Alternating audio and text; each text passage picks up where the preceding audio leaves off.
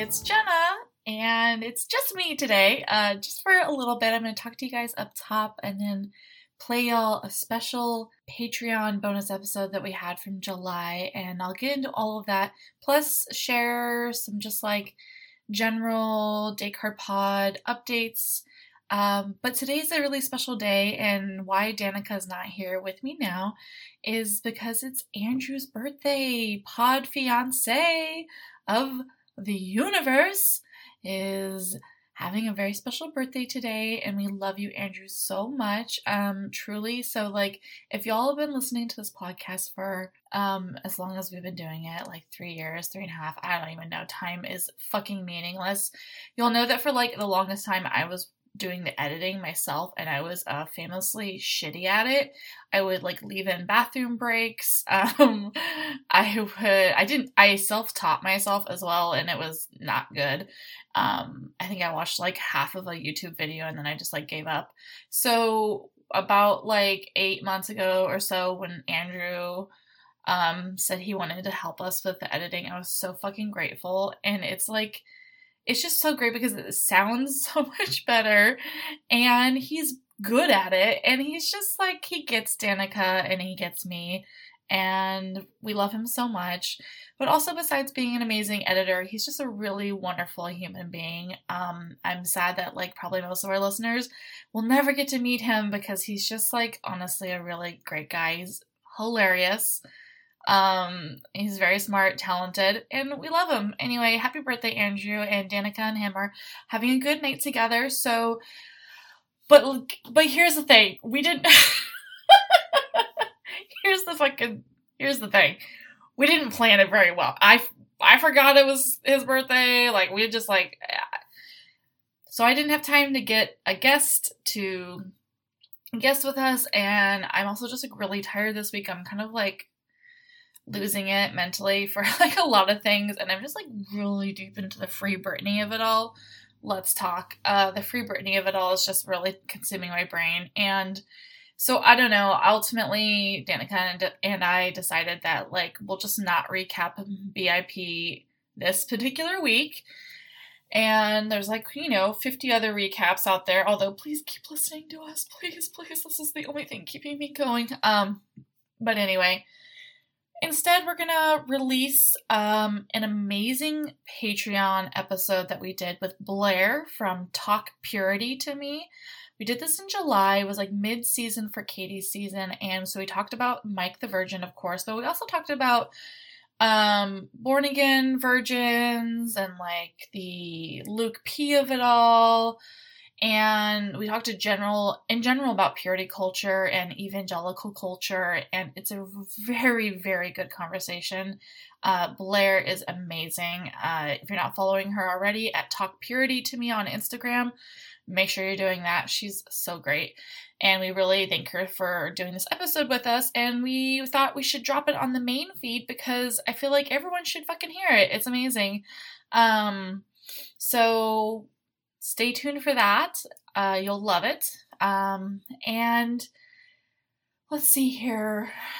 So as Danica mentioned last week, she is in the process of moving. Little behind the scenes moment. This last Tuesday was the last day that I got to watch a Bachelor show with her in person for a while. Yeah, I'm not sure if one day she might move back to Portland and we'll be able to watch again, or when I go and visit her in Boise, because I'm definitely going to do that. So that was a little, like, sad thing for me, but dude, bitch is not going anywhere. I'm going to keep her in my life forever, and she loves it. But, so the next couple weeks, like the next 2 weeks specifically, maybe 3 weeks, she's going to be in the middle of that. So we're going to have a guest host with me next week, and then the following week I might also just like, maybe during the finale I might do a live instead. I'm not sure. I'm gonna get fucking crazy with it, so stay tuned for that. We're just kind of like, y'all, it's just a lot all at once, right? We've had so many seasons back to back to back, and like, I don't know. I feel like, of course, the last couple weeks of BIP are just going to be kind of messy, not only on the show, but it's all going to lead up to also a new awesome thing that's happening here at Date Card Pod. I can't tell you yet, but stay tuned. Probably on Sunday, we're going to announce a really awesome new thing that's happening here at this podcast. I'm trying to I'm just like trying not to give it away, right? I don't want to like slip up and give it away. But Date Card Pod is growing and it's going to be really exciting, and I hope you all stay locked in closely. I think Sunday we'll probably announce it. And then that's gonna, all of it's gonna make a lot more sense. And no one should let me speak on the microphone by myself. I'm just like rambling.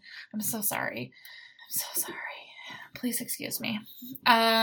So yeah, just stay tuned for a lot of a fun next couple weeks, and then we're all very excited for Michelle's season. Have you seen the promos? Please. Also, DM me if you think you have insight on whether Carrie has been replaced. He might have. There's another costumier that did a video about the dress that he created for Michelle, and it was very interesting to see that Carrie Fentman has not been posting at all. So I am curious to know if he's been maybe replaced after the travesty that was what he did to Katie. Or, I don't know, people wanted to say that Katie also had a part in it. Honestly, she probably did. She doesn't have that great a style. Let's be honest. Oh, I'm still traumatized. I guess before I let y'all go and listen to the special bonus Patreon episode that we are putting out for the main free feed, I will say a couple things about this week's episode of Paradise. I'm glad that Brendan and Piper are gone. Brendan fucking sucks, dude. Like, he fucking sucks. He's sexist, racist, and immature, and a bad actor, and I really am just over it. I have whatever feelings about Piper. To be honest, I don't really have any problem with her. I think she just fucking got lost in the turtleneck, you know? I was trying not to like fucking copy Rachel Lindsay. Apparently she did an interview and she said that Piper got lost in the dick. So anyway, I'll link that interview on our Instagram because it's good. So I don't really fault Piper, really, to be honest. I think everything she did was reasonable to me, and we have to know that everyone talks about Instagram followers like while they're on the beach, like literally they're being filmed, and the editors choose whether they show it or not, and that is their I was gonna say that's their right. No, it's their fucking evil burden. They've sold their soul to Mike Fleiss, and that's what they're gonna do. I don't like the way Joe handled himself, of course. Absolutely hate it. Really wish he would just leave. Fucking cop-ass behavior. And him and Demi are just so hypocritical, and I'm just like over it. Yes. Here's the thing. Danica and I were pro Demi staying on the beach last time when she had a girlfriend, because we were so here for the queer, and we really wanted queer representation, and we were like, there's no rules, just right, you know? And here's the thing, with all the stuff that's been happening with Piper and Brendan and Natasha, I was never like, he broke the rules. I don't give a shit about rules. Rules don't mean shit to me. There are no rules. I don't really care. You can come open or you can not come open. But he was rude and mean, and he lied. And I don't know, I guess you could argue that Demi was lying to Derek if you were the type of person to believe that they already had the storyline with Christian pre-planned with the producers. And I'm not telling you I don't believe that, because I kind of do. But I'm also kind of like, how much of it was? I don't know. I guess the whole point is I don't really care how how Christian got there, and I don't really care how Piper got there. What I care about is like the hypocrisy of ultimately Demi saying you should just leave the beach because she wanted to stay on the beach with her partner. And we were here for that. So yeah, that's that. Let's see here. That was pretty much it. That's a lot. I don't know. The rest of it was weird. I mean, what the hell was Kendall and Ivan? Like, what a waste. He sent Deandra home and that was just trash. Trash. Let's see here. There was some food play, and we're not here to kink shame anybody, but I'm just worried about the stickiness. A lot of stickiness. Honestly, see, this week's episode of BIP was kind of boring, right? I don't even have any. Oh, Mamma Mia and that guy definitely talked beforehand. They exchanged Instagram stories when she saw him on Katie's season, and then, so I am definitely believing they talked to the DMs. Like, see, there you go. They talked to the DMs. She was just using Kenny. Like, y'all, everyone's doing this. But here's the thing. We talk about this. Okay, so we talked about this with Sophie during our Patreon episode that we just recorded this last weekend. If you're part of the Patreon, that episode's going to drop this week, and so stay tuned for this weekend. We're going to drop that episode. Sophie, it was amazing. We talked for 2 hours straight. No notes, just literally talked. It was the best thing I could have ever experienced in my life. But we talked a little bit with Sophie about, like, the kayfabe of it all, like, the fakeness, and how everyone on the show needs to pretend to be engaged in, like, the fakeness of it, and you can't, like, deviate from the fiction.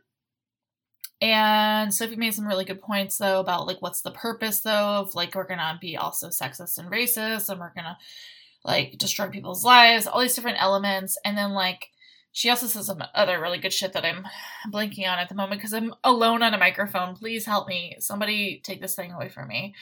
So yeah, I don't know. We'll see. We'll see how it all plays out. Also, Ed. I turned a corner on Ed. I hope Ed finds love. I just wish he had been there instead of James. James is so boring and stupid. Aaron is boring and stupid. I really dislike Aaron. Aaron can fucking suck on some rocks. Also, what was the last thing I was gonna say? Oh, Bennett. I guess that's really all I have to say, is it just a deep sigh. A deep, sad, horny sigh.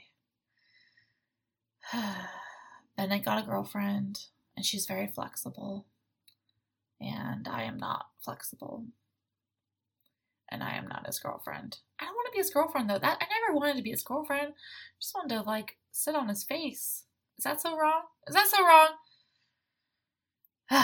Okay, I'm definitely gonna stop talking soon.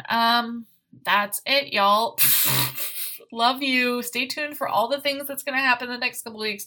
I promise you will not want to miss all the stuff that's gonna happen. We're gonna have so much fun, and we're gonna bang out the rest of the season in a messy, chaotic way, just as God intended. And stay tuned for this weekend when we drop some exciting, important news and everything else. Love you all so much. Thank you for listening. Thank you for subscribing. Truly, I was not kidding when I said this is the only thing that's keeping me going in life. Please don't leave me. I love you. Bye. Oh, actually, I'm back. I wanted to let you know that I'm going to attach a voicemail that we got from one of our listeners, and y'all are not going to want to miss it.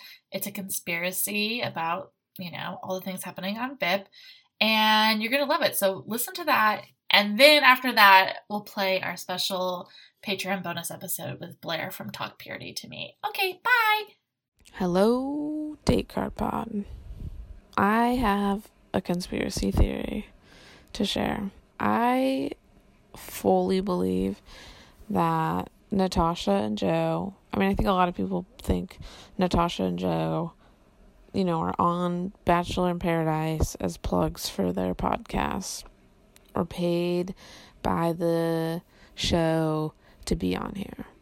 But I also think that they have contracts or, agreements with the show to create these narratives, these storylines that they're in. I think they're premeditated storylines that the show wanted to happen for drama, but also wanted to happen for proving that the show's real, that the show is here for the right reasons. I think that Joe was asked to create this storyline where he has like a strong relationship so they can bring Kendall in and have that drama. And I think Natasha was asked specifically to initiate a relationship with Brendan because they knew he was dating Piper, so they could bring Piper in and create this other drama. I think the biggest proof of this is that both Joe and Natasha are having breakdowns in the first, like as soon as they arrive, because they're caving under the pressure to pull these storylines off. I think that they also, part of their like obligations is that they need to create as much sound bites and drama as they can about like being here for love and that the show is real. The unofficial rules of Paradise. They're the employed cops of Paradise there to stand up for like the show's realness. And in exchange for that, they're guaranteed, I think they're getting paid actual money from the show, like better than the other people who are there. But I think they're also guaranteed a good edit. They're the heroes of the whole season. And I think they're guaranteed a long run, which is why Natasha gets this special rose in the last episode, and not also Jasenia. So just to be clear, like, I'm not implicating Natasha and like Brendan's bad behavior. Like, how Brendan is treating Natasha is wrong. It's not okay. And Natasha is experiencing that, and that fucking sucks. But I actually think this conspiracy theory, it gives Natasha more agency. Like, she's here for the right reasons. She's here for love. And she's also here to get paid. And she, in this season, is getting the biggest raise of anyone there, and she deserves it. And not just because Brendan treated her like crap. Like, she is a star. She was awesome on Peter's season, and it's a bummer that like Bachelor Nation in general are racist, and they're choosing not to follow her until they see her in this storyline. So she earned these followers, which is money. That's money. That's her career. This is her profession. And she just made it happen. She turned lemon into whatever they say.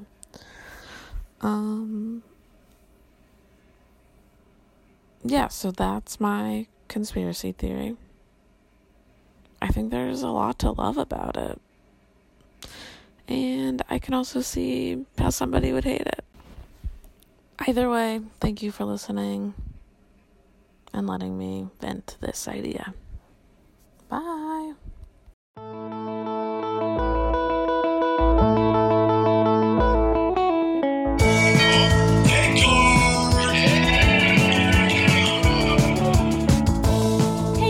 Welcome to Date Card Pod Patreon bonus episode. I'm Jenna. And I'm Danica. And I'm Blair. Yeah. Yes. We haven't please had a welcome guest. Blair. We haven't had a guest for a while. We wanted to welcome Blair from the Instagram account Talk Purity to Me. She's here to discuss with us kind of just how purity culture operates in life and also in Bachelor Nation. Again, I'm sorry that this is a Bachelor podcast. It would be a lot more interesting if we didn't have to talk about it anymore. But also, like, this is something that you and I talk about, I think, often. Every season, there's always inevitably a moment, our recordings, where we're, like, talking about it, and then you'll bring in your, like, history, Danica, and I'll be like, whoa, this kind of blows my mind. Because I'm just, like, kind of observing it as an ignorant person. Mm-hmm. I'm like, wow, I hate this person. And then Danica's like, well, two things can be true at once, blah, blah, blah. Let's talk about it. And I was like, okay, fine. So, yeah. Yeah, I don't know that two things are true when it comes to purity culture. This is me talking, to remind everyone of my background, I am, like, an ex-evangelical. Don't think I'm in a spot where I'm, like, bitter about it anymore. I just don't really... I don't think there's necessarily inherently anything wrong with, like, American Christianity, but evangelicalism seems to have done some things in culture that I'm not super appreciative of, I guess is the nice way of saying that. We'll get into a lot of that for sure. But, so welcome to the pod welcome to the pod, Blair. Thank you. Whatever. It's like a Sunday morning or afternoon. It's morning somewhere. Okay. I'm going to drink more of my PBR, please. Yes, happy Thank you morning. for being here. We started following your account, like, I feel like last year or so. It's amazing. It's on Instagram as far as we know, but you do have a YouTube as well. Tell us just, like, kind of a little bit more about who you are. I actually don't have YouTube. I'm on TikTok. Okay. TikTok, that's it. I'm on TikTok, Twitter, Instagram, but yeah, so just a little background on me. Also grew up evangelical, just like Danica. I'm from the South, so there's different brand. Yeah. It's a different thing for sure. Like, I never want to downplay anybody else's experience from any other region of the US, but like Southern culture, they call it the Bible Belt for a reason.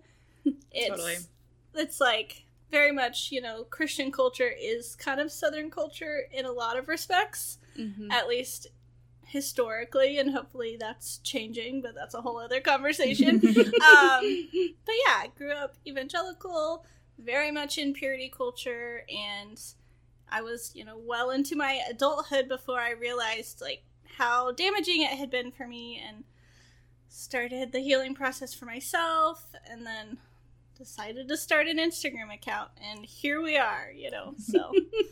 How many years was that ago that you... So it was October 2019.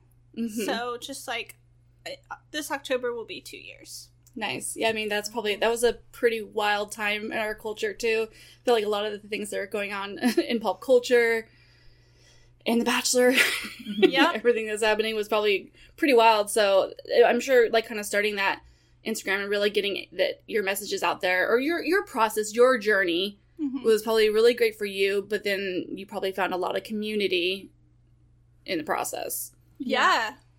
Yeah, for sure. I would say, like, based on my experience leaving the church, I think that was one of the more, like, lonely experiences I had ever had, because, like, I mean, you kind of grow up and go to in my experience at least, like, if you live in the same spot, you generally go to the same church for, like, your whole life, basically, and that's kind of, like, church is, like, one of the easiest places to, like, build community, and I think this is, like, that question where, like, when I first moved here, I was like, how do I make friends as an adult that doesn't go to college and doesn't go to church? And so, like, leaving the church, like, I didn't really have, like, the tools necessary to, like, build community kind of, like, in the wild. And it's also just, like, so lonely, like, leaving a place that you've been going to for, like, the greater part of your life, basically. And so it's just, like, it's a really lonely experience. And I can't imagine doing it in 2019 when there's such a, like, tumultuous, like, political climate. Like, there's just, like, culture at large was wild. How did you feel about it? Yeah, so I started the account in 2019, but had been, in the process of leaving the church for like many years before that. So when I started the account, I was very much like past a lot of the healing process. Sure. But yeah, I know, I think that, you know, late 2019 and then into these pandemic times, put a lot of things into really sharp perspective for a lot of people about like what we'd been through, you know, because we're just all like, we don't have the same stimulation every day that we used to, so it's like we're just with our thoughts. And there was a lot that I thought that I was past, but like then I realized I was like, yeah, no, still working on it. So yeah, it was definitely like an interesting time, I think, for a lot of people. You know, many people actually did leave the church in like 2020, you know, because it's like your churches are closed and then you like, so you're not going, and then you realize like, hey, like maybe I don't want to go back. And then it's like that kind of started the ball rolling for a lot of people. And I think we're going to see those statistics come out in the next like 18 months or so about like just how many people left the church in 2020. So, wild. Yeah. Yep. I mean, I could see that. I feel like I personally, I left a lot of things that was not serving me, in like smaller ways. So yeah, I think if I also had something as important as, you know, a community that was based off of faith, it could change for sure. Yeah. Oof. Wild times. Yeah. So, okay. So you mentioned you were raised in the South and, grew up, I'm going to say this correctly now, evangelical. Yeah. You yes, did it. I did it. How many times have I messed that up in the 3 years I've been recording? And then, I guess, yeah. Oh, I'm still so, like, I'm still just learning so much about it, to be honest. Can you like, give us, purity like... culture isn't the, like, that's not like the... That's like a symptom, right? It's like I don't know, or is it's like part of the structure? Maybe you can just tell us really briefly, like in your experience, like definitionally, like what is purity culture, and then Jenna can wrap her mind around that really quickly. Yeah. So, and you know, different denominations have kind of different versions of purity culture. So obviously, I'm speaking from like my experience and observations and things like that.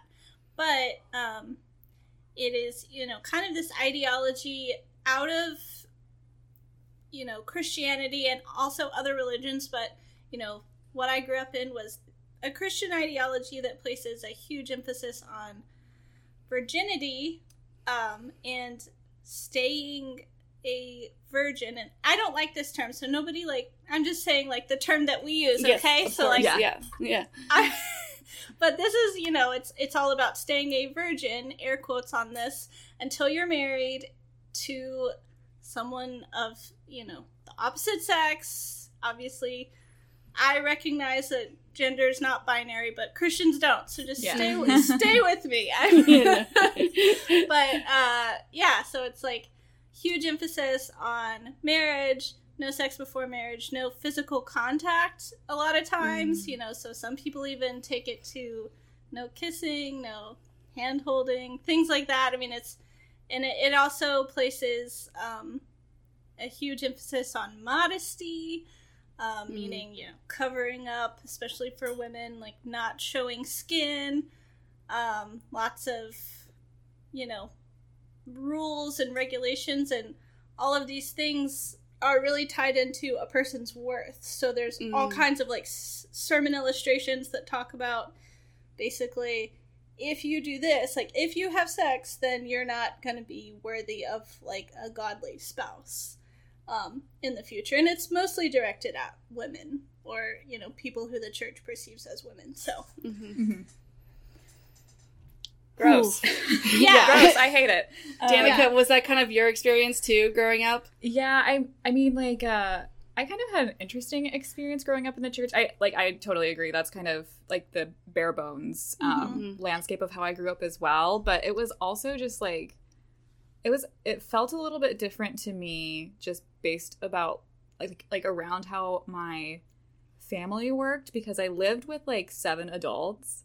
And I was like the only child in a house of like 7 adults. And my mom was like a teen mom, and she wasn't like particularly like, she wasn't like a Christian until I got to be around the age of puberty. So like we had conversations about like safe sex, you know, like if you're gonna have sex, like just tell me and then we can sort it out. So it was very much like an open, communicative relationship up until that point. And then my mom started going to church.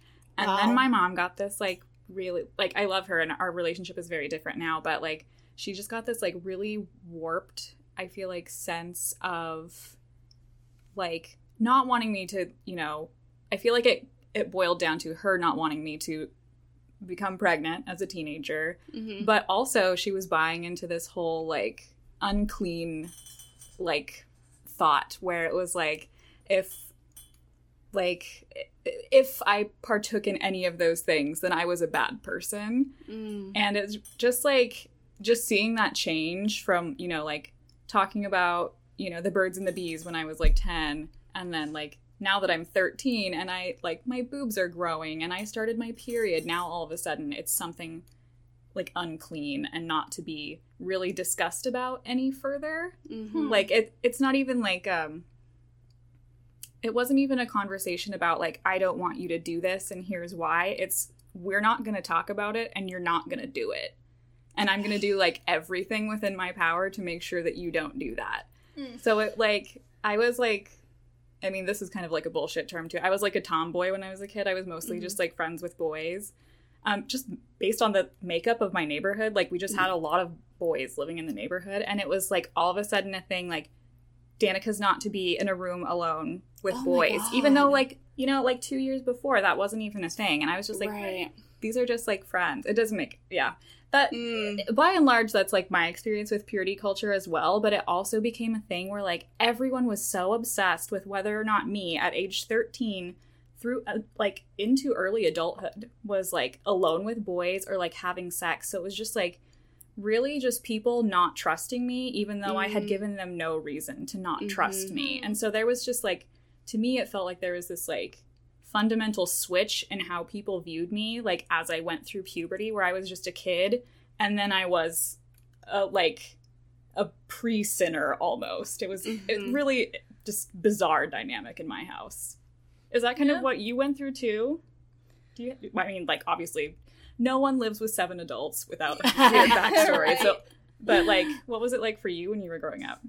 Yeah, it definitely, you know, so conversations around sex definitely didn't happen ever, except to, you know, unless it was like something negative, like discouraging, and a lot of kind of the source for me of like all these purity culture ideas. So I grew up going to a Southern Baptist church, and then when I was, I think 13 or 14, I met someone who would become like my best friend, and her parents, like they had a house church in their home. Ooh. So I don't know if y'all are familiar with what house churches are. It's like... sounds scary to me. Yeah. It's very much like... It kind of looks on the outside like it's like a nice thing, because it's like, oh, people are like gathering in homes, and it's like you eat together, and it's like trying to make it seem like it's very a like... deep community. Yeah. Really community-based, yeah. Exactly. But it's also a really easy way for like these pastors to kind of take their beliefs to like a really extreme level, and there's not like any kind of checks and balances really, because the pastor is, the house church normally meets in that person's house.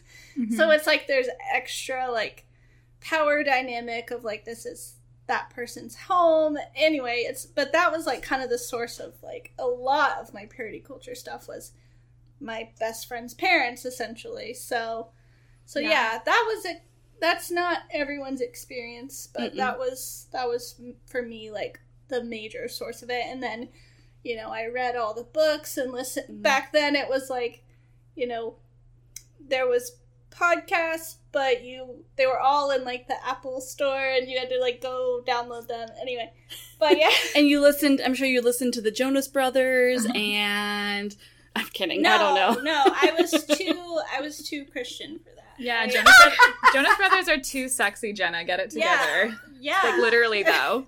Literally though. Oh my god. Okay. Yeah, Wild. no. Oh, man. If I could I want to give you like one of those like gyroscope things that you look through and get to see like my childhood from beginning to end very quickly, because I think your head would explode a little bit. Like, it's just very wild. And like, I think the thing that I remember the most, or just something I've reflected on a little bit, is that like my experience in purity culture just made me lie more. Okay, And- I have a lot of thoughts about this. Yeah, go ahead. So like, I just remember people being like suspect of me all the time, like I was gonna do something wrong. And so it was like, you know, some parents do the whole like, you know, don't shut your bedroom door or whatever. And it was like the kind of thing where they would take the locks off my door. Like, I just like had like no privacy.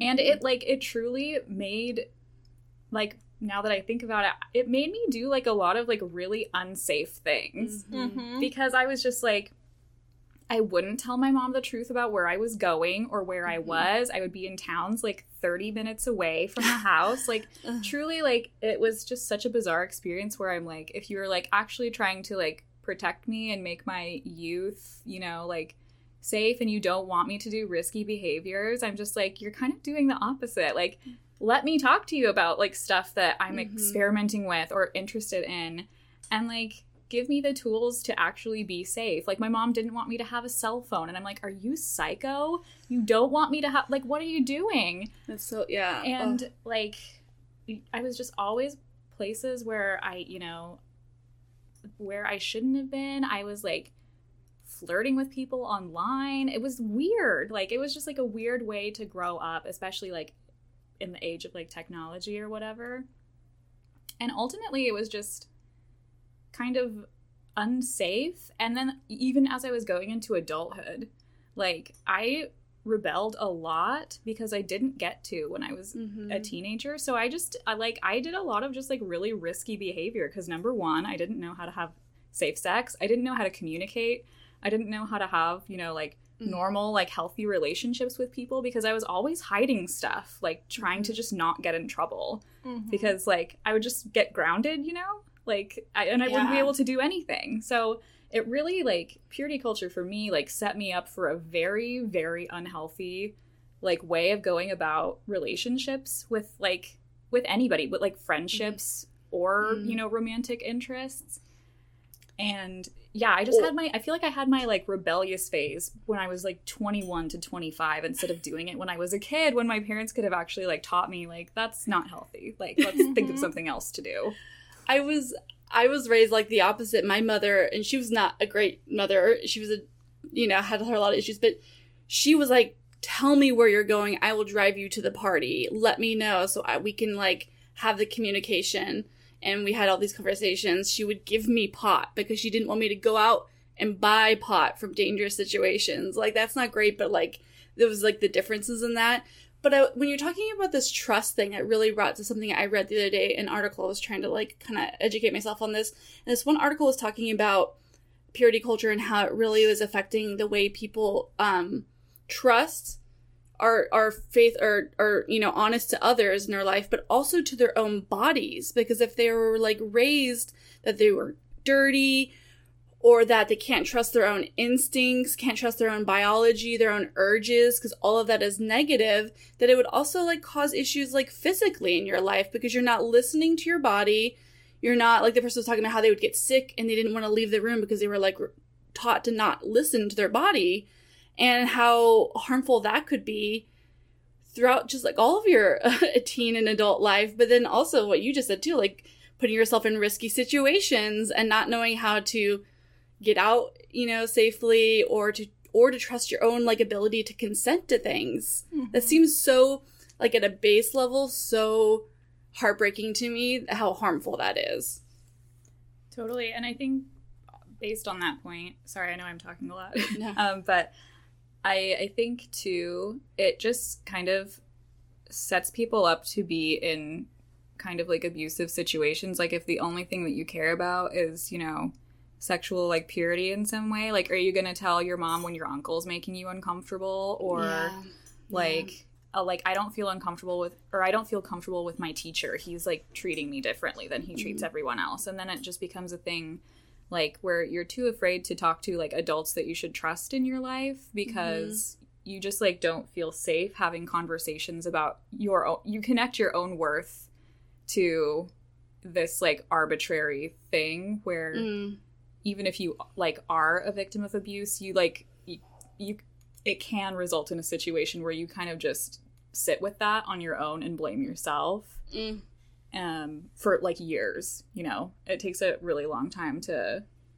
and like a lot of unlearning to be able to like think about those things in a really healthy way. Yeah, and like a lot of Christian doctrine or policies, things like that. I won't say Christian doctrine, but a lot of like churches have policies that if someone reports sexual abuse, they will ask that person to like repent for the part that they played in their own abuse. And that's not uncommon. Like that's pretty standard, and even now, like that happens a lot. And so you can imagine like so much of this is like your worth is based on being perceived as sexually pure. And so if something happens, whether you chose to, you know, consensually have sex with a partner or you were assaulted, it's kind of all seen as the same in that world. You know, they don't explicitly say that often, but it's like very much the underlying message is that any sexual contact is, you know, diminishes your value. And obviously I don't see like assault as, you know, having sex, but that's how it's treated, you know? Right. So That's so unfortunate. Wow. Ugh.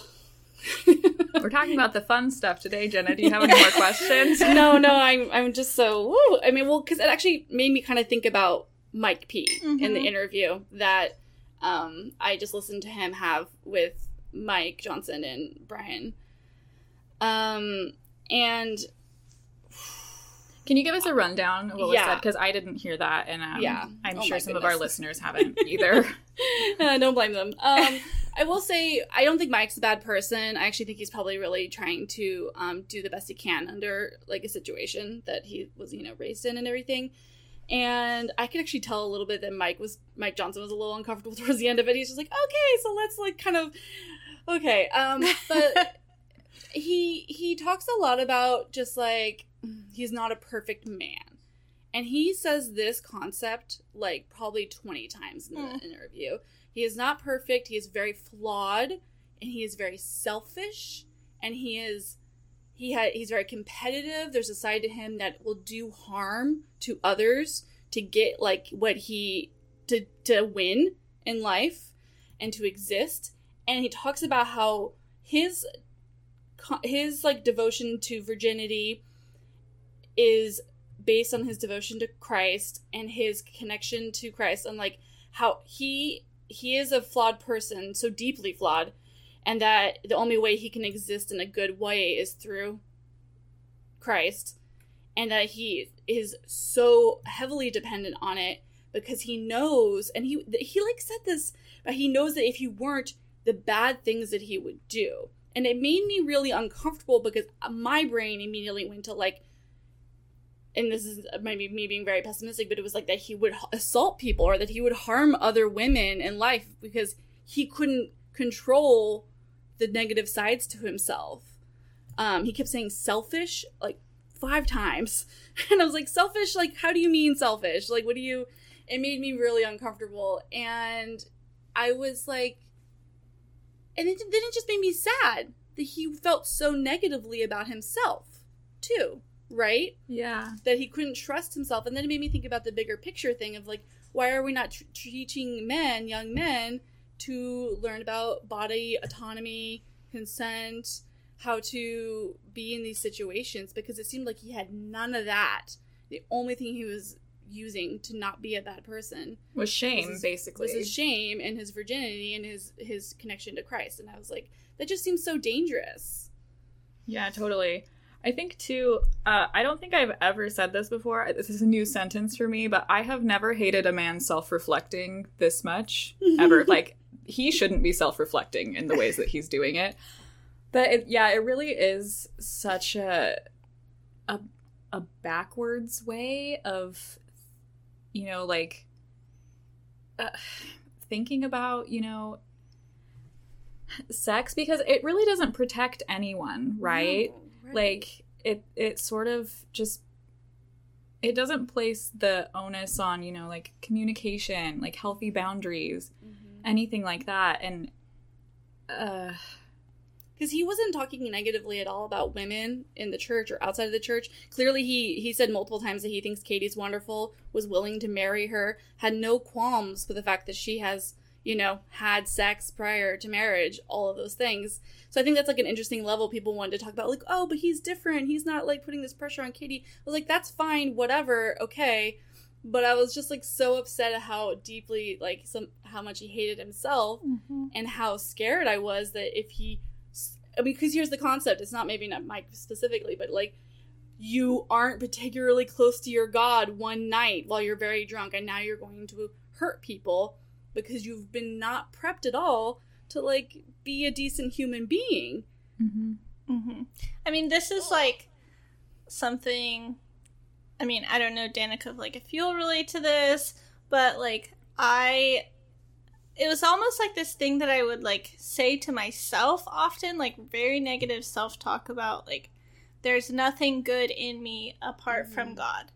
And, like, that's a very deep concept in Christianity. It's like, you can't be good if you don't have God. So, like, I mean, it just sets you up to, like, really hate yourself a whole lot. And I see that in, like, a lot of what Mike is saying about himself and, like, the way he thinks about himself. And I don't know, just, like having him feeling the pressure to categorize, like, what sounds like a consensual sexual experience he had as slipping up. I mean, it's very much purity culture. It just makes me sad. It's just like, you don't have to, like, feel so guilty about something that is just a normal human experience. Like, most people at some point in their life will have some kind of sexual contact, and, like, it's okay. Yeah, it's so interesting hearing you both talk about that, because I have been out of that space for, like, probably 10 years at this point. So, like, going back to that and just remembering, like, how shitty I felt about myself all the time for just, like, really, like, minor, you know, things, when it probably was the things that I was, you know, like, if I just would have been, like, taught how to, like, healthily deal with, like, those things, it probably would have just been better for society and for myself and for everybody. Mike is a hard one for me, because I really do feel like he's a bit of an outlier, maybe, in the community, or, like, maybe Christian culture is changing a little bit. Fingers crossed.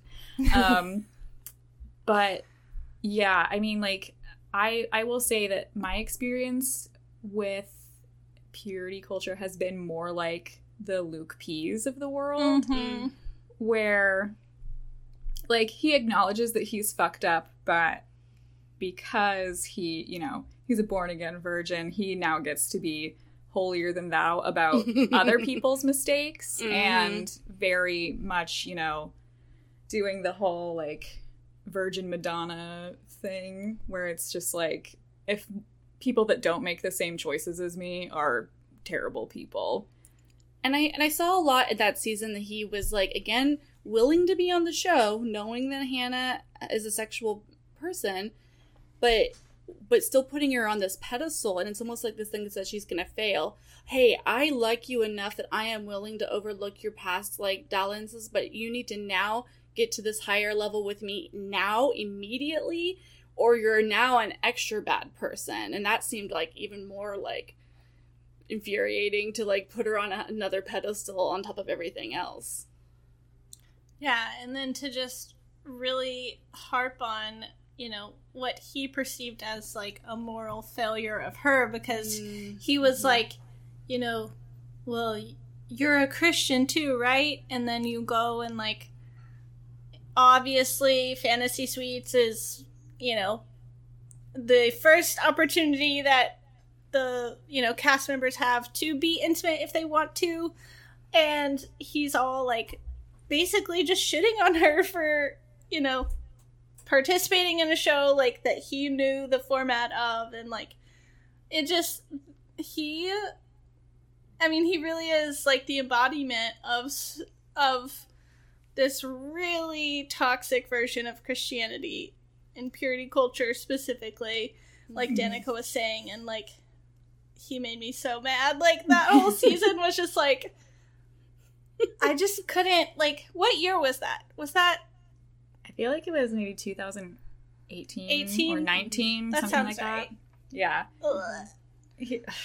It's, I wonder, like, if I have obviously did not follow that man, nor have I checked up on him really since, but I wonder if he's had, like, a change of heart at all. But also I'm like, probably not. The hate probably just fueled him more. I'm sure he had plenty of individuals in his DMs being like, you were right, you're the most godly, I want to prove myself to you, like, I'm willing to do all this for you. Yeah, it's very, oh my goodness. Okay, so now we're talking about The Bachelor a little bit. So, I mean, Christianity and The Bachelor go hand in hand. It's been there. They're married. For sure. They did not have sex before marriage. And they've been there since 2002. It has been very well documented. I think I do not have the stats in front of me, but I mean, I feel like they've literally, like, not shown other religions in order to uplift and, like, prioritize.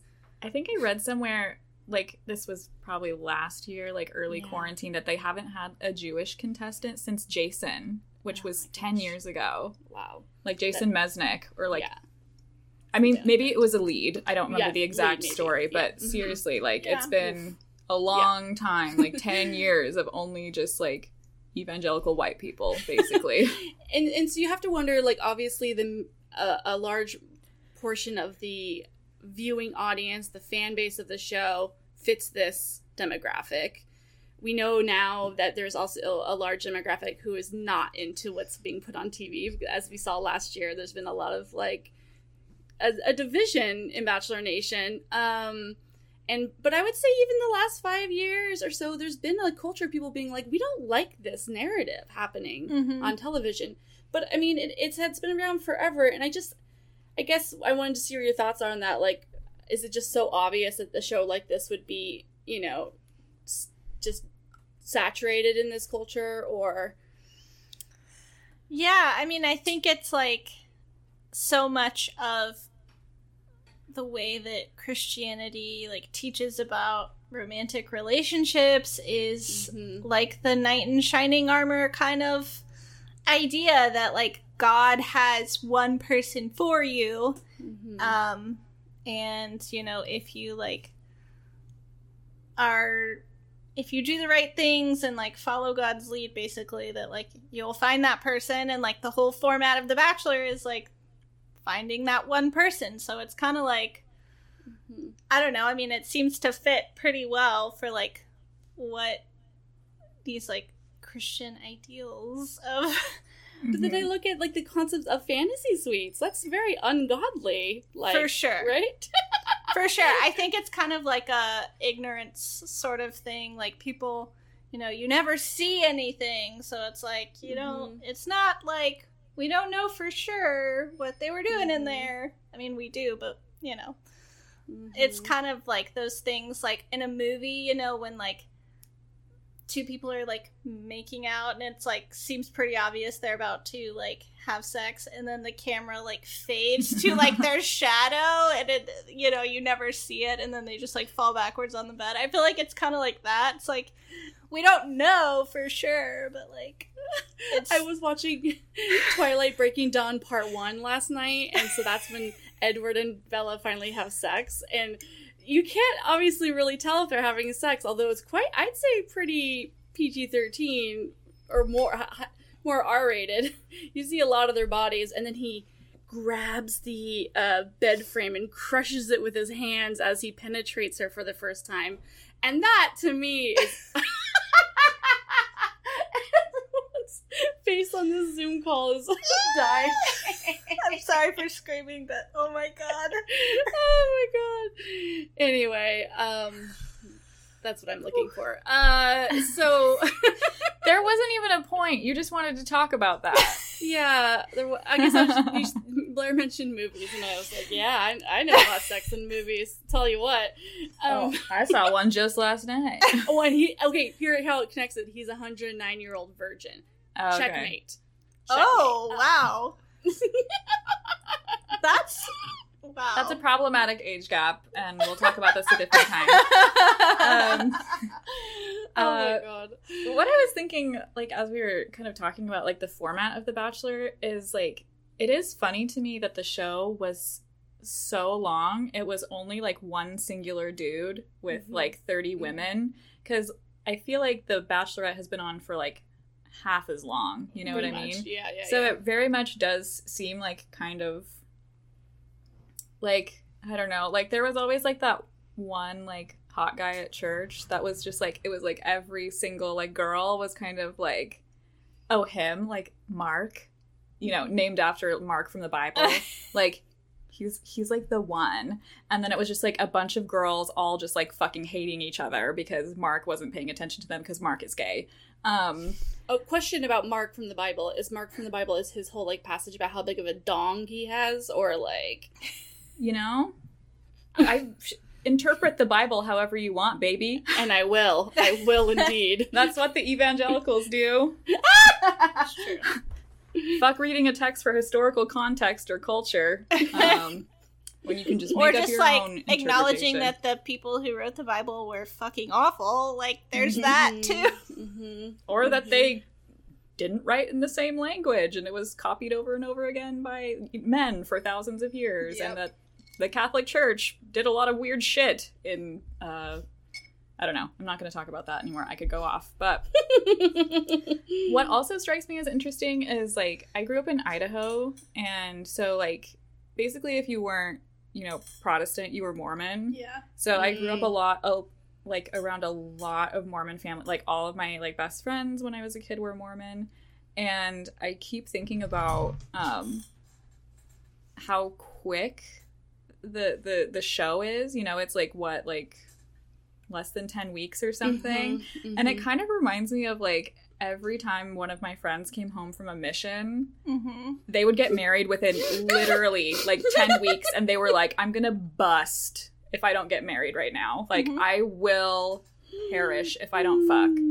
And so it, like, I know, like, a lot of people, like, ended up in really, like, happy relationships. Sure. I love that for them. And a lot of people ended up in, like, really miserable relationships because they were just, like, so horny when they came back. And the culture is just like, yeah, it's totally normal to get to know someone over, like, 10 weeks and then decide this is it and you're together forever. And I mean, like, I don't know anything. Oh, Yeah. Wow, no, that makes it, that connects it a lot to me, The Bachelor and this concept. Yeah, like, Yeah. And I mean, like, ooh. I'm not going to pretend I know, like, a lot about Mormon doctrine. I don't understand very much of it, but, like, just this, like, they have a lot of really strange concepts around what marriage is, as far as it, like, in real life and in the afterlife. Yeah. So it's just, like, another, like, layer of strangeness when it comes to purity culture, of which I'm assuming Mormons can also kind of relate to a little bit, even if the language isn't the same. Oh, yeah. I mean, I have a ton of ex-Mormon followers and, like, have gotten to know a lot of ex-Mormons. Actually, in college, I have a degree in anthropology, which is whatever. But I did A waste. Yeah, exactly. So, but I mean, it was fun, whatever. Mm-hmm. But I did. So I was still like very much, in my whole Christian phase at this time. But I needed to do like field work, for an anthropology of religion class, and I chose to study Mormons and like go observe them and talk to them, interview them. It was like a whole thing that I had to do, but it was just so interesting. Like the two women that I spoke with, like one was very sadly unable to have kids, and that's like a really big deal in Mormonism, is having kids. So that was like a very hard thing for her and her husband. And then the other person that I interviewed, she is now a very proud lesbian woman and is married to a woman. And so it's just, I mean, yes. I didn't know that about her then, but I've like kept up with her over the years. And this is like, I don't know. It's just, it's sweet. I just wanted to tell that story because I no, seriously. Snaps to her. Yeah, we need, I mean, but that brings up good points too about, the queer community and how much it can is toxic as well for individuals who, realize that they're not straight while they're still in the church, and they get, excommunicated, they get abused, they get harmed with violence, they commit suicide. I mean, it's just really, I mean, we're all like, oh man, it sucks in my body, I felt unpure and dirty, but then I'm like, you think about like another level too of like how violent it can be. Yeah, I guess I hadn't really thought about that until you said it, but like, I mean, I'm queer now, but even just like realizing how long it took me to figure out like my feelings about, all of that stuff, just because so much of my time was just spent like trying to be like a good person, that like every good person in quotation marks, just like I didn't really like even think about my like sexuality until after I had left the church, and then I was like, oh, I've known this about myself for a really long time. I just couldn't communicate with my family, and I think that's like something that's like an ongoing like residual trauma, where it's just like I feel like I trauma dump sometimes because I'm like, if you don't like it, I need you to get out of my life now. Because like there were people that I, had been raised by for so long where I couldn't tell them the truth at all, out of fear of, neglect or like abandonment or whatever. And I don't know if those fears are like founded or not, but I remember, I mean, again, my mom and I have a different relationship now, but like when I told my mom that I had had sex, it was like I was 18 or something, and I had told her that I had had sex the year before. And like I didn't know the language until then, but like it was sexual assault, and I told my mom about it, and she started crying, and she was like, I never wanted this for you. It was not a good reaction. And so it was like a thing where I just like sort of learned that anything that I did that was gonna hurt my family or like hurt someone's feelings, I just didn't express it. And so there's again just that like ongoing residual like thing where it affected how I relate to like other people outside of my family too. And I don't know that I found like a balance with that yet even. So now I'm just trauma dumping. So you're welcome. That's just, purity culture is why the podcast exists, and now I can't stop talking about diarrhea. So oh my gosh. Yeah. No, it's interesting, like I don't know.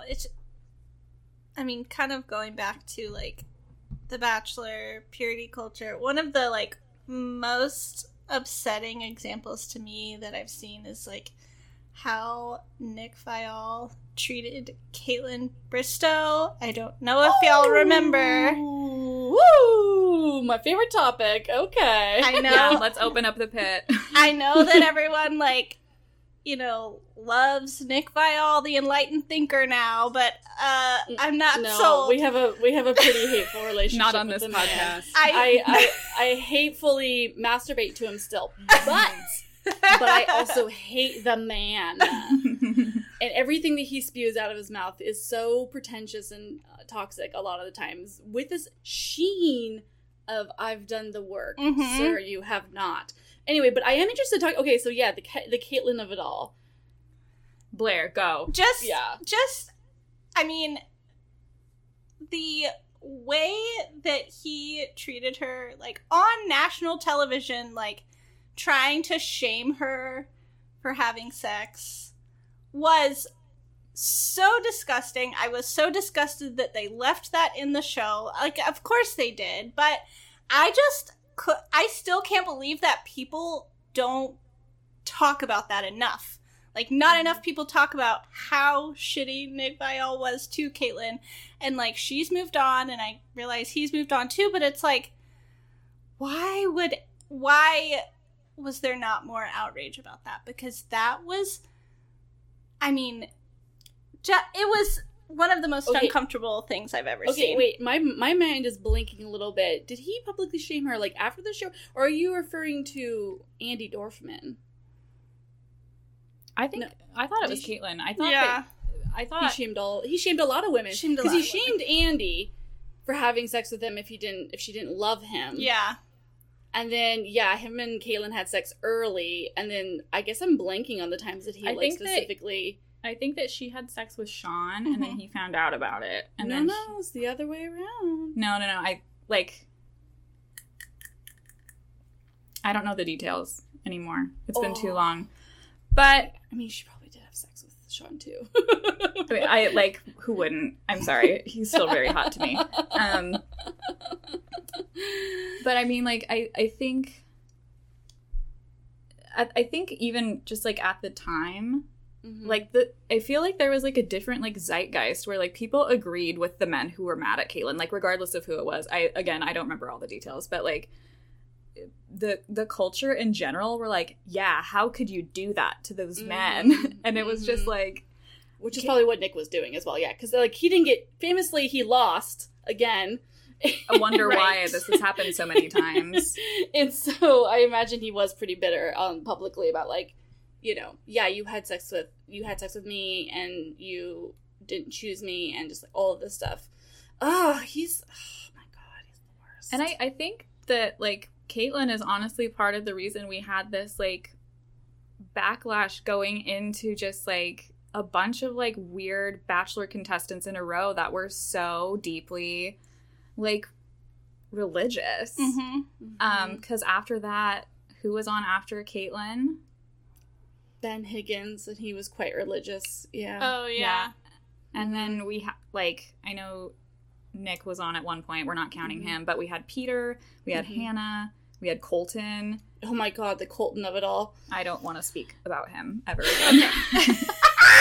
No, we totally can't. We can totally open the can of worms on Colton because it's been a while. It's so just that whole situation. I mean, I have just the whole thing got to be so ridiculous, honestly. Like how he treated Cassie, and then how now he's like, I just don't even know what to say, because I'm like, am I happy that he now seems to be living in his truth? Yes. Sure. Yeah. But also, can we like not forget? We like talk about the harm. Yeah, like let's not gloss over that, because like it got to the point where she felt like physically unsafe with him, and like she needed, you know, the law to step in and protect her. I'm like, okay, like that's I just don't. Well, again, I think that can tie back into purity culture as well. Like, I don't think the dude, like, knew how to, like, have a relationship with somebody. And, like, again, if we just, like, talked about, like, boundaries, consent, like, all of these things at a younger age, instead of just, like, touting that the most important thing about you is that you remain, like, virtuous, whatever that means. Like, I think it's just like a misguided attempt to get people to treat each other well, and it ends up backfiring a lot of the time because we don't enter into adulthood knowing how to like have relationships with people that aren't creepy, right? Or like from like, you know, like movies, like that like whole like standing outside with the boombox thing. That's a weird thing to do. You shouldn't do that to people. Like, and so like I think jumping over fences. Like, the woman said no, and he forced her back into a relationship and then proceeded to stalk her. And you're telling me that, that he is not an affected individual by the purity culture and the, like, the lacking of teaching bodily autonomy and consent, and, like, putting this virtue above everything else is so blatant. And Bachelor Nation was, like, here for it. Yeah, and, like, the way... Okay, refresh my memory if I'm not thinking of this right, but didn't Colton try to involve Cassie's dad, too? And, like... I think producers brought his dad in. Yeah. Or brought Cassie's dad in. Cassie's dad. Mm-hmm. And, like... I don't know, that whole thing is weird to me, too. It's like, okay, if Cassie wanted her dad there for, like, support, that's one thing, but, like, Cassie's a grown woman. Like, why does she need her dad to, like, help her navigate a romantic relationship? Like, that to me was really weird. I did not like or understand that. It didn't seem like it was Cassie's choice. Like, I don't know. No, and I don't think it was. I think Colton eventually spilled that it was producers that literally flew him out to wherever they were, and that's, like, so harmful and gross. Yeah. As well as the continued, like, thing in every season ever about asking for the dad's permission for marriage. Like, how that's such a based... I mean, I think that goes beyond religion now because of the tradition of it, but that's unfortunate because I imagine it kind of was based in religious tones. I think it became a cultural thing, but it was definitely, like, it goes back to, like, a religious sort of exchange, and is just sort of thought about with a different lens now. Well, because everything is steeped into making women feel like products and things that need to be controlled based off this culture we're talking about. Like, you were saying earlier, like, all of these, like, rules from purity culture, a lot of them are aimed at the women, too, and it's just to, like, control them, and they're just items to be messed with, right. You know? Like, and that's just so upsetting to me still. Like, it affects, like, everything. It affects the way people, like, you know, like, if somebody shows their body provocatively online, everyone's like, oh, they just have the slut-shaming of it all, you know? Right. Yeah. I think, too, it, like, I just remember, like, having conversations with my chaplain, like, before I left the church, and was just, like, talking to him about just, like, frustrating, like, gender-based things that I was noticing, and he's like, well, I'm not preaching to, you know, any specific, like, gender. I'm preaching for everyone, and that was, like, one of the first moments where I was like, okay, well, the impact of it the impact of what you're saying is far greater for, like, me and my women friends in the church than it is for the dudes in the church, because, like, I feel like when I was still going to church, like it was really, like, a Luke P situation where they could, like, fuck up all the time, and it was just like a repentance thing and it's done. But if I fucked up, that was, like, not okay. It wasn't, like, okay in the same way. Like, Jesus could forgive me, but they would remember. And it was just such a, like, polar opposite thing. So, like, you'd hear, like, stories, like, all the time about, like, dudes, like, masturbating, like, messing around, doing whatever, and that was fine. But, like, if I talked about that, yuck, you know? Like, I was a gross person, and, like, just, like, not someone, like, worthy of, like, love or affection or anything like that. So, like, I think that just goes back into, you know, just women's repression, like, period. What a terrible time to be alive. Yeah. Yeah, and, like, yeah, just the whole, in the way that, like, The Bachelor frames women who are, like, not as sexual is very weird. Like, correct me if I'm wrong, but didn't Ashley Iaconetti have, like, a whole, like, I've never kissed anyone, like, edit? Ashley was a virgin, and that was her storyline. She was, like, the crying virgin. Yes. And then Heather had never been kissed. Okay. Yeah. Yes.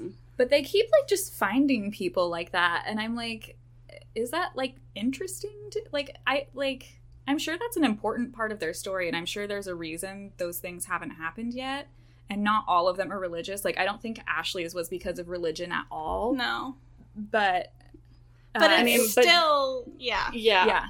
Right, because this culture feeds into everything that we're, like, the purity of it all. Because she still wanted to, like, save herself to be the perfect wife for a husband. Like, that concept on its own seems so problematic to me, that I have to do so much with my body in order to, like, you know. And this is a question I asked Connie. Our friend Connie was in the podcast a couple weeks ago, and she also grew up in the church and signed a purity pact.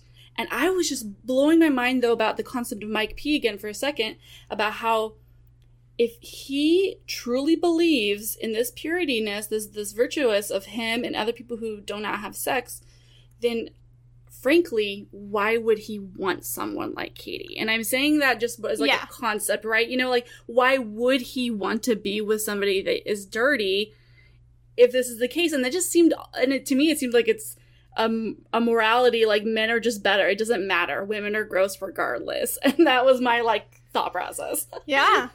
And, like, the whole thing that he was saying that he was describing himself as, like, a very sexual person. Mm-hmm. And, like, I'm not trying to say that that's not the case, but I think it also is very probable that he is not a more sexual person than, like, anyone else necessarily.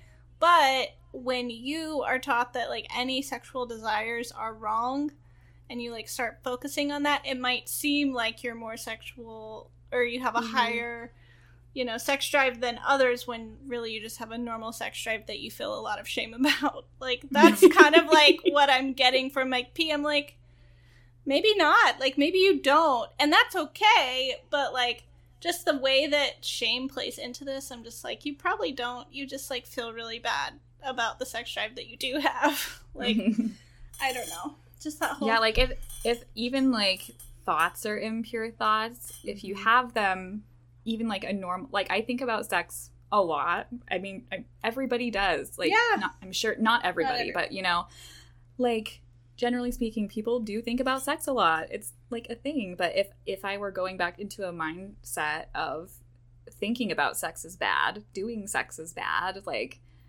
touching myself is bad, like, I'm going to think I'm a huge fucking pervert, even though I'm probably just, like, pretty fucking normal. And I'm, like, I think, too, just, like, I mean, Jenna and I talked about this off air a while ago, and I was thinking at the time, you know, like, and I said it a little bit earlier, like, maybe Mike is just one of those people that, like, sex, you know, good for you, not for me. Like, maybe he's, like, fine with it. Maybe he's there for the wrong reasons. There could be, like, maybe he was supposed to be cast ages ago. Like, I don't know what his deal is. And we didn't really get to see a whole lot of his, like, storyline, which to me was a relief, because the story... I mean, like, there's nothing, like, wrong with him, in my opinion. Like, if that's the lifestyle he wants to lead for himself, do I think they're compatible? Like, probably not. That's really strange. But I, like, if he truly is, like, a good for you, not on me, fine. But I think I am leaning toward, you know, he was probably just not there for the right reasons. Yeah, and... based off of that interview that I heard, it seemed like he just really thinks sex is shameful. So I just, again, I'm like, why would he want somebody like Katie? Not saying anything negative about Katie. I'm just like, that concept is still boggling my mind. It just seems like the compatibility just wouldn't be there, you know, for people who have such different outlooks on sex and sex as a part of a healthy relationship. Like, it's fairly obvious where Katie stands, and then Mike, like, I mean, it's obvious where he stands too, and it just doesn't seem like it would fit in any way. Yeah. But... And I think, too, I mean, even sometimes I feel like I got vibes from him that were like, oh, I don't judge you for, like, what you've done in the past. Like, okay. Yeah, cool. exactly. That's, like, bare minimum shit. Like, that's not romantic.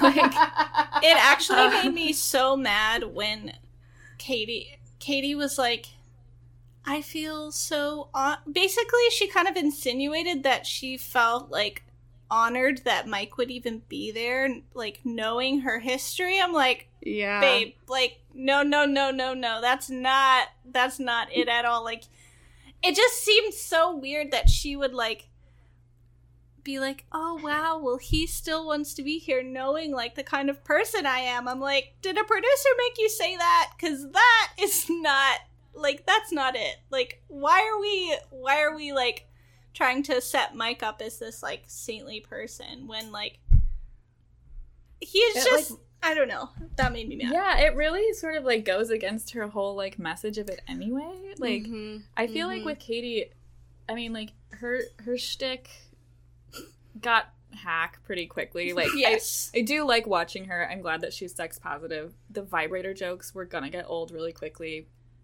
It's just bound to happen, yes. right? But like, I feel like her whole thing was sort of just like, oh, this is like normal, like normalize this, and then to be like, oh my stars, a virgin wants to date me, like, that's, what? Exactly. Weirdo. That's the part that I was really confused by, and like, why? I don't know. Just the whole thing was weird, and like, I like you said, I mean, I'm glad that there was like a, you know, I wouldn't say Katie's like the first sex positive contestant, but I mean, this is like taken center stage for her season, for sure, more so than I think any other contestant. But it also kind of, and I mean, this is just where, you know, you get nitpicky and like you have to realize what The Bachelor is and like what kind of franchise we're talking about. Yeah. But it's like, being sex positive like doesn't mean that you only think and talk and like base your whole life around sex. Like, that's actually not it at all. Like, yeah. And that whole thing, like, basically having all of these like activities, conversations, everything like that was really only about sex, kind of, even as someone who, you know, is sex positive, I'm like, why can't this sex positive person have like a multi-dimensional like life and story, and like, why does this person have to be treated like a horn dog or something? Like, why can't they just be like a normal person who just like has sex? Like, why does it have to be like a whole personality that we're creating for Katie that's like only about sex? Totally. That actually reminds me of a conversation Jenna and I had on our first Patreon episode with Allie, where we were talking about like body positivity and like the fat like acceptance movement, and they were sort of discussing like, why can't it just be like fat neutrality or something? Like, just like body neutrality. Like, this is not like the only interesting thing about me. It's just like, it's not something that like I'm devoting every waking minute of my life to. Like you, like said, it's like the opposite. Like, virgins often are focusing everything of their culture about it, but it's like, can we just have a neutrality of it? Like a I like sex. Cool. Like, let's talk about stuff we actually, you know, like, care about, you know? Like, but like you also said, too, we're watching this show, and it's like a pendulum. They either have to go completely one side or the other side. And we are currently experiencing what it's like to be kind of a little bit on the other side. And I think the Mike P of it all was, as a friend of Danica's mentioned, like, a ploy to keep the certain religious base happy. They made him look very good. I mean, I guess except for when they talked about his mom a bunch, they really attempted to keep that narrative good. And, you know, I don't know. Yeah. Like, I would imagine they did tell Katie to say what she said about him to keep everyone, like, happy. Yes.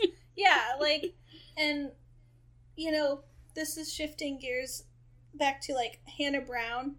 So you had, like, Hannah Brown, and, like, she was very open about her experience with Peter. Unfortunately. Yeah. But then, for Peter, we get Madison Pruitt. Oh, yes, the Maddie of it all. Oh, okay. So I had a huge problem with Maddie. Yes, rip into it, baby. And, like, everyone was like, when I posted about Maddie, like, I have a post up from, like, it was timely for the season, so you'll have to scroll back a ways. But talking about it, and everyone was like, well, that's just her religion. Now you're just being mean. I'm like, babe, like, she came on a show and knew who she was coming on for, and it's not that she expected Peter to change for her and to, like, change the format of the show for her based on, like, her comfort level, knowing who Peter is. Like, that's it is just such, like, a, but it's like the whole, like, I don't know if y'all have heard the term, like, missionary dating, but it's like, it kind of seemed like Madison was, like, doing that. Like, so what missionary dating would be like, I'm gonna go find this man who's not, like, particularly religious or, like, needs to come back to the Lord, and I, through the power of my pristine vagina, will be able to, like, lure him back to the Lord. I'm like, babe, like, did you really think that was gonna work? Obviously, like, it was set up that, you know, they were going to be the ones in the end, and then, you know, within 12 hours, we knew they weren't together anymore after the final rose. But it's like, oh my god, iconic. Just that whole plot line really annoyed me, because she waited literally till the last second to talk about this thing which she said all season was, like, so important to her. I'm like, if it's important to you, like, just spit it out. Like, oh, that one annoyed me. I don't know what y'all think, but... Oh, no. I feel like we've definitely said really, really similar things, like, on the season. And maybe the self-tanner is getting to her brain a little bit. I don't know. I don't know why she thought that one would work. And I mean, too, like... I mean, the same thing exists sort of in, like, non-religious culture. It's sort of like the I can change him thing. Yeah. Where, like, I don't know... hot girls in Christianity, really. I want to just, like, give them a hug and tell them, you know, just stop.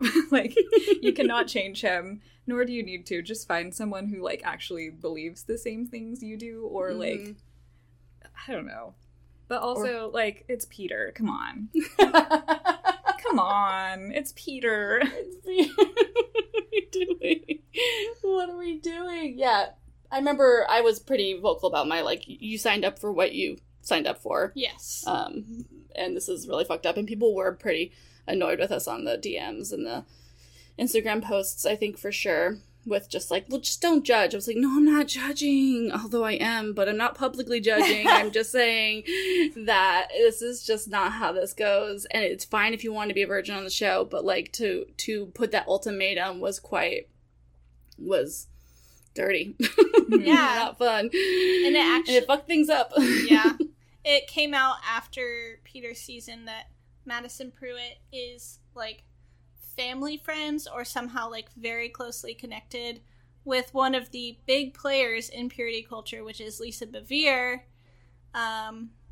They are, like, surprising friends. Like, she went to, like, family weddings of the Beveres. Like, this is, like, they have a very tight relationship. I'm like, this is, like, the least surprising thing that I could, like, imagine learning about Madison Pruitt. Like, I am not surprised at all. But yeah, it just put in, like, sharper perspective, like, I don't know, but, like, Madison had, like, kind of, like, a different brand of purity culture too, in a way, because she was, like, the Christian girl, but also, like, the one who wore, like, crop tops, and you know what I mean? She had, like, a different vibe going. I was like, it was very interesting, like, and I could have definitely seen her becoming a lead. Like, I think I think the producers wanted her to become a lead, but the pandemic ruined that for everybody. So sad. So sad to hear. Heartbroken. No, but I think, like, you're totally right. Like, I think that there's, like, a new wave of, like, influencer, like, purity culture that's, like, happening. And I think we're seeing sort of the start of it with, like, Maddie's and Mike's. And I'm getting a little confused and concerned about it. So I'm mostly just avoiding shopping where they're shopping.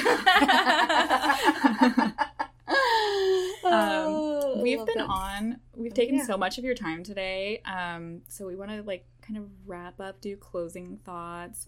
let you kind of plug yourself a little bit. Do you have anything else that you wanted to say before we kind of head out for the day? No, I mean, just this has been really fun.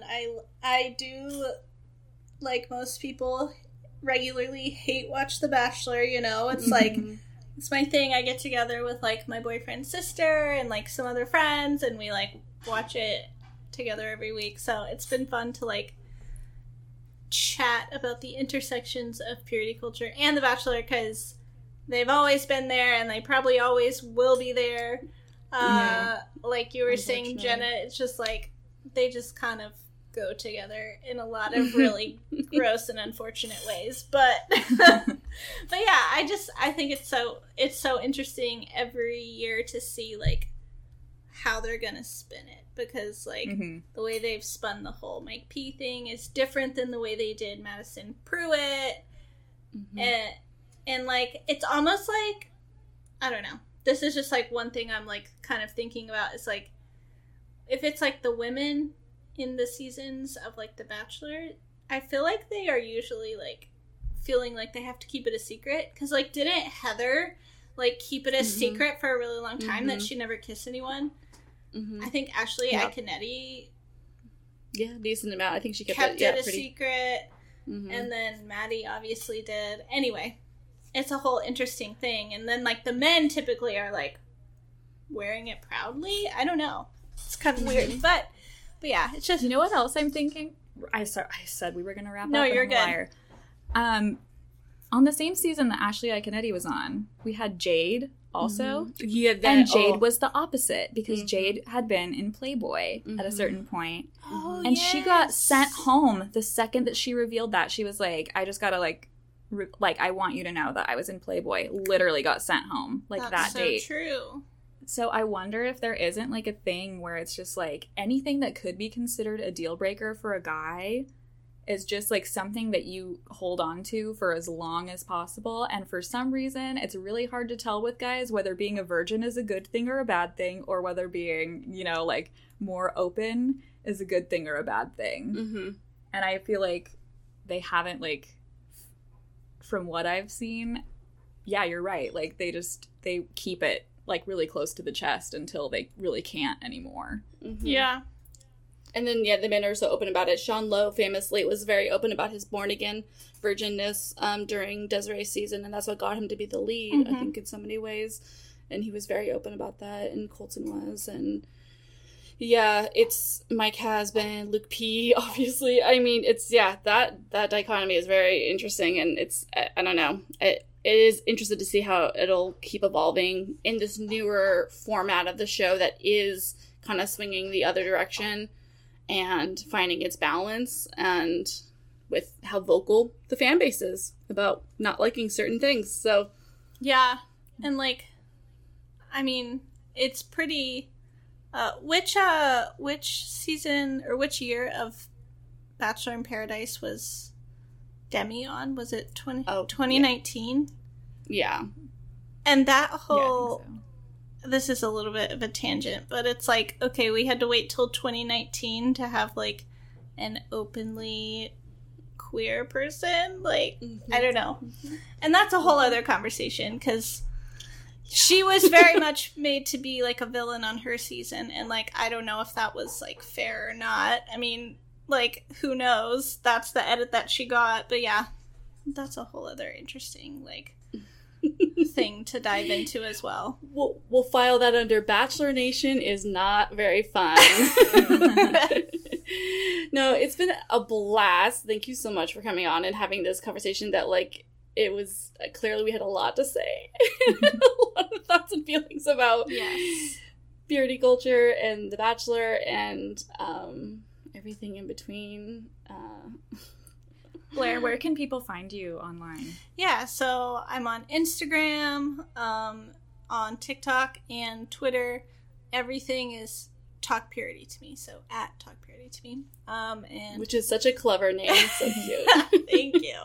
Yeah, that one was just like, I was like trying to figure out what to call my page, and like I wanted it to be funny and fun. So that literally just popped in my head one day, and I was like, that's it. Even if nobody thinks it's funny, I do, and this is what we're doing.